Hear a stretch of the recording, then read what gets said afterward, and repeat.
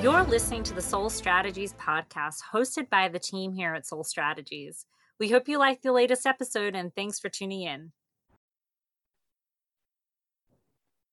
Hello, everyone, and welcome to the Soul Strategies podcast. I'm your host, James Ray, at James Gets Political on TikTok. And today we're going to be talking about polling with Ryan Vasquez. He's the director of Soul Strategies New Jersey field office, and he's been working in politics for about 6 years now with experience going much further back than that. So, Ryan, let's get started. What is polling and why does it matter? All right. So polling to me is the most important thing that you can do foundationally before you do a field program, before you start talking to voters. Oftentimes when we start a campaign, one of the first things that we procure, right, is our list. Who are we talking to? What does the constituency look like? But oftentimes those lists don't really guide us through. The analogy that I like to use is that the data that you get for your campaign can either be the maze that you get lost in, or it could be the compass that really like guides you home and follows you through till election day. And the way that we fashion, one of the many ways that we fashion those lists into being that compass, that map, that guide, is by doing intense polling that really asks issue-based questions and gets a read and a temperature gauge on what the constituency that you're talking to is. Okay, awesome. So essentially polling is just a really good way of engaging with voters and helping candidates understand what the primary issues they're going to be running for are going to be, or maybe gauge support for policy decisions and things of that nature. Yeah. For sure. It's really foundational to your campaign. I mean, you get lists of names, numbers, addresses, emails, and then you don't know what to do with them. And polling really tells you what to do with them, because if you do a successful, polling operation, you come through knowing, who cares about what matters to them. And then that's the platform that you start campaigning on, rather than just going in it blind, getting doors slammed in your face, getting hung up on. You really don't know what the areas are, where like how the people shake out within the constituency until you do that kind of outreach. Oh, no. See, and that's really critical. I always, I know that when you're getting the initial data, at least a lot of the times, it's kind of like drinking fire from a water hose, or drinking like water from a fire hose, more accurately. Sorry. But, you get so much data that you just really don't know what to do with it. And you end up kind of running people through neighborhoods where they might not have any idea of what people are going to be looking for, the composition of households, et cetera. And that can be like a huge problem. I know as far back as when I started doing any kind of volunteer work for major campaigns, or any, like even local campaigns in Indiana, one of the biggest setbacks we had consistently was we were just door knocking in neighborhoods that wanted nothing to do with our candidate, and just kind of wasting a lot of time in what could have probably been like more ably used in areas where we knew based on data, like what the backgrounds of the families were, what issues they were interested in, like what they voted for historically, et cetera. And that's like really, really critical. So as far as polling as a component of a larger strategy, from my understanding, a lot of polling is really an idea of data collection to help calculate what's called a win number. As far as a win number is concerned, can you kind of go into detail on what that is?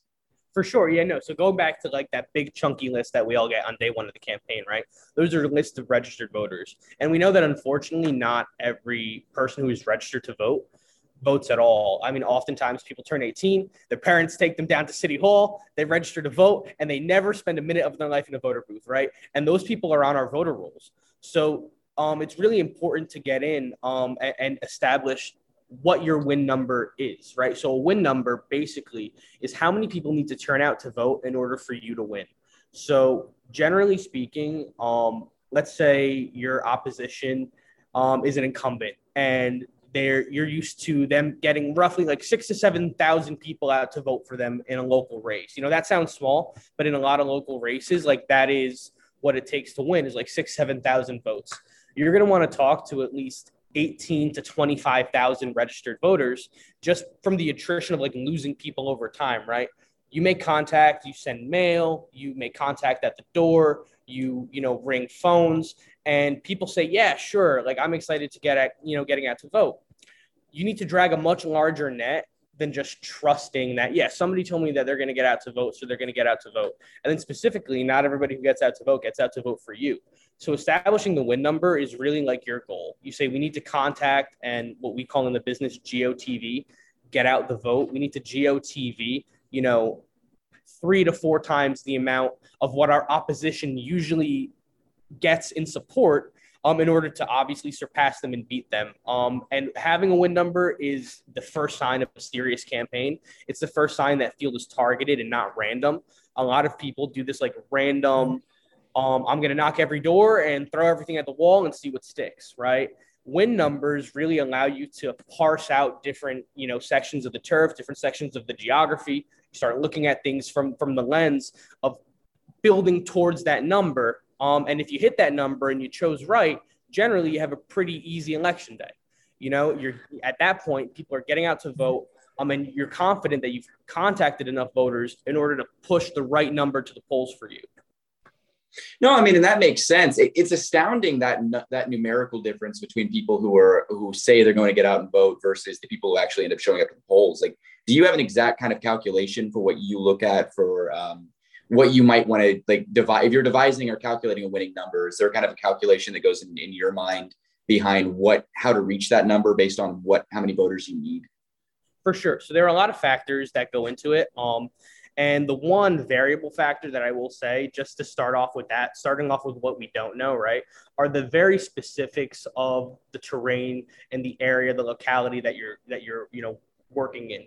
You have places where voter turnout is much higher. Also, the issues of the race and the circumstances of the race change from year to year, right? And then those circumstances are kind of where we come in and we apply historical data. So, for example, right now I'm in Sol's New Jersey field office, right? And we're crunching numbers for different candidates who are coming in, asking us what we can do for them from a field perspective. One thing that we're looking at is that this year is a gubernatorial race in New Jersey. So when I'm going back and looking at historical data, I'm not going to want to go back and look at the last 4 years chronologically. I'm going to want to look at the last 4 gubernatorial elections, because turnout is different this year. It's going to be much lower, for example, in the state of New Jersey than it was last year when there was a president on the top of the ticket. You have years where the top of the ticket is just state legislature, and those are considered like very low turnout years. That all affects your win number because, let's say that you're running for mayor of Mayberry, random town somewhere in the world, right? The people are generally more concerned and more excited to go out to vote for the state senator or for the congressman that is at the top of the ticket, right? And that is obviously going to, in turn, affect the turnout number on election day. So you got to go back and look at that. You've got to go back and consider the actual popularity of your opponent. Sometimes our opponents are like newcomers, and it's very hard to tell who's going to turn out for them. Other times, opponents are perennial candidates or incumbents. And I love running against incumbents because we can see exactly what they did to win last time and then beat that. And you should be factoring that into your win number. No, I mean, that's amazing. I love how technical it really gets into when you start digging into data and trying to analyze how you're going to be able to predict a lot of these numbers. Have you found any kind of like difficulties in calculating win numbers? Anything that has surprised you historically when you're doing this? In recent times, yeah, for sure, because I feel like the pandemic changed everything for us in politics, not just like field approaches and like the actual execution of campaigning, but it also changed the circumstances in which we factor races and actually intellectualize what's going on before election day. Hey, you're listening to the Soul Strategies podcast. Take a moment to listen to some of our esteemed champions and their takeaways from the program. And I'm glad that I was a part of that I had the opportunity to even be involved with that, with some legitimate organizations that help people who want to do right by other people, by communities. Utilize my resources, utilize my networks. This has, the last month, I've had some tremendous things happen. It's your time to become a leader. Go to soulstrategies.com to find out more. So one thing that had a major effect is vote by mail. Turnout was completely boosted in Jersey over vote by mail. We had an all-mail election last time, and way more people got out to vote. But this time around, a year later, people are rejecting vote by mail. They want to get back out to the polls. So if we are basing turnout and win numbers off of last year, our budgets are going to be massive. They're going to be huge because we're going to expect triple the amount of people to get out to vote. But now this year is not like last year. This year, this election is going to be like 2 years ago. So I'm very, this is one of the things that I love about what we do. is that we hypothesize and then we actually test those theories out. And a lot of times we don't know what's going to happen until election day. So right now, like, I'm biting my nails waiting to see if there was actually an increase in turnout that is going to last and stick from people voting by mail, if it's going to be business as usual and we're going to have a lower voter turnout here. So that is one thing that, like, we're butting heads with, because we're talking to candidates who are saying, well, hey, like, last year in the primary election, triple the amount of people that usually came out to vote. Should we expect that this year? And listen, we didn't expect a pandemic to change the circumstances of the last race, right? So we're kind of like existing in the fallout of that right now. But even still, it's possible to, like, overcome those humps. When you look at the historical data, when you factor who exactly is running where, what endorsements look like, what organizations are behind, and of course, like, what kind of money all sides are spending, because money obviously influences turnout in terms of, like, outreach and how in your face the campaigns are getting. It's possible to track, but just to answer the question, that is definitely one thing that is setting us back this year, is like the first election post-pandemic. The dust is settling. Nobody really knows exactly where we're falling, but we're kind of getting a grip on the situation.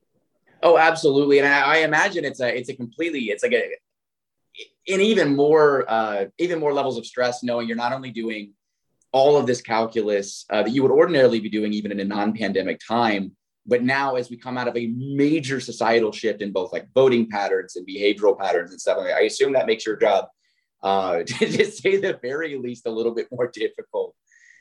Yeah, no, for sure. It's like, data oftentimes is like herding a bunch of cats, right? Like, they're all over the room. You get 5 in one corner and then you have 4 running around, right? Different factors come at you. Oftentimes candidates also come and they're like, hey, I forgot to mention the opposition is endorsed by so-and-so. And that just completely changes the circumstances of whether or not we're going to pull people out. You look at also demographics in the area. It all factors into your win number, which is why it is a science, but it is an incomplete science. And oftentimes someone like me really has to, like, get involved with somebody from the locality, get involved with the candidates, and really get that good context in order to establish the most insightful and the most, intellectually based win number based on, like, where you're running, because we know that different races happen in different places and they all shake out differently. So really what we try to do is establish what you need to win, which usually is more than one answer. Oh, fair. So looking at Sol Strategy specifically, then kind of coming around at a different angle, how do they facilitate polling, or how do they assist in the process? See, this excites me because I love what we do here. We really bust the norm.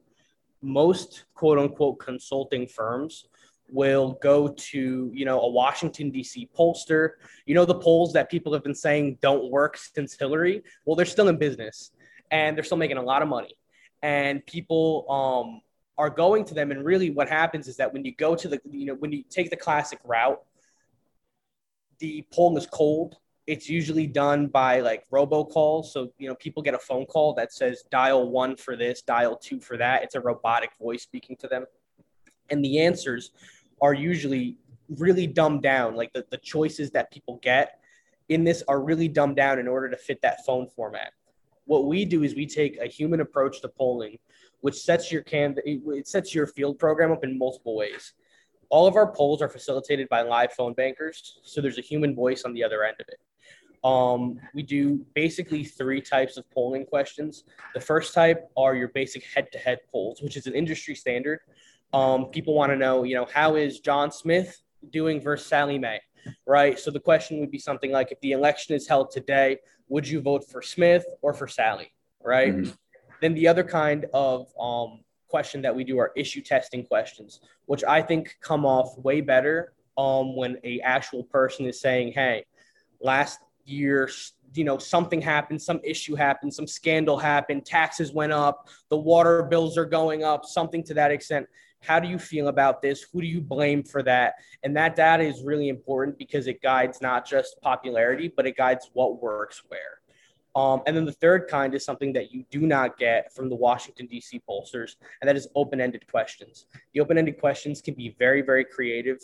canvassers actually then engage in conversations. They test not just the answers, but they test the emotions of voters as well. When they ask questions, like, for example, one of my favorite questions, open-ended in a poll, is if you could tell the mayor or the senator or the congressman one thing, what would it be? Right? You don't get that in a Washington, D.C. poll because people can't dial one to answer that question. But with us, people actually appreciate being asked questions that get down to the nitty gritty of their life. And they like the open platform of being able to just talk, right? Canvassers then record that question. And that to me is like, that is the lighthouse that will take you home every single time, right? Is that kind of emotionally based response where people talk about their lives. You know, the people, I like to say this all the time, the people in the constituencies that we work for, the doors that we knock, those are the people that do the living, the dying, the shopping, the losing money, the getting sick, the getting better in those areas, right? And what is one thing that we hear all the time? You guys only knock on my door once every 4 years. When you poll, you don't poll as a candidate. You poll as just people asking questions. We poll as Soul Strategies. Do you get what I'm saying? So when we take that approach with people, they really appreciate being asked those questions. And then that insight to me is absolutely invaluable in guiding your campaign. No, amazing. And if people were to want to get more information about this, to my understanding, we're having a webinar very, very soon. Do you want to go into some of the details on that? Yeah, for sure. So in this webinar, we're going to break down how to calculate win numbers, and obviously offer help for people who, are kind of lost at this. A lot of times candidates run with all the right intentions, but none of the right resources, none of the right guides on what to do, right? So we really hope to be a guide for people on establishing the win number, getting to look at their constituencies in that perspective and like through a different lens of like, what is it going to take? What am I going to have to apply to this area in order to get the right number of people out? Then we're going to go into polling and do some examples of polling. And then I'm very excited to actually do a live demonstration of our New Jersey field office where we're currently polling for multiple campaigns. So people will actually get the opportunity to meet and interact with one of our pollsters, one of our canvassers who comes in and works, and they'll get to see what it looks like actually in action. No, that's amazing. Okay, well, that being said, I hope to be able to be on that webinar and listening a little bit in on that. That seems to be all the questions I have for today. So once again, thank you, Ryan Vasquez. Again, he's the director of Soul Strategies' new New Jersey field office. Congratulations for that, by the way. Thank you. And has been working in politics for a while, and hopefully will be working in politics for a few more years at the very least. Anyway. I hope so. It was really great talking to you. I hope that I see everybody out there for the seminar. I'm really excited to share the insight with you guys. I think that, listen, this is what it takes to win. We have the recipe. We're just trying to teach you guys. So come join us. It'll be a really fun night. No, absolutely. All right. Well, have a good one. Thanks, man.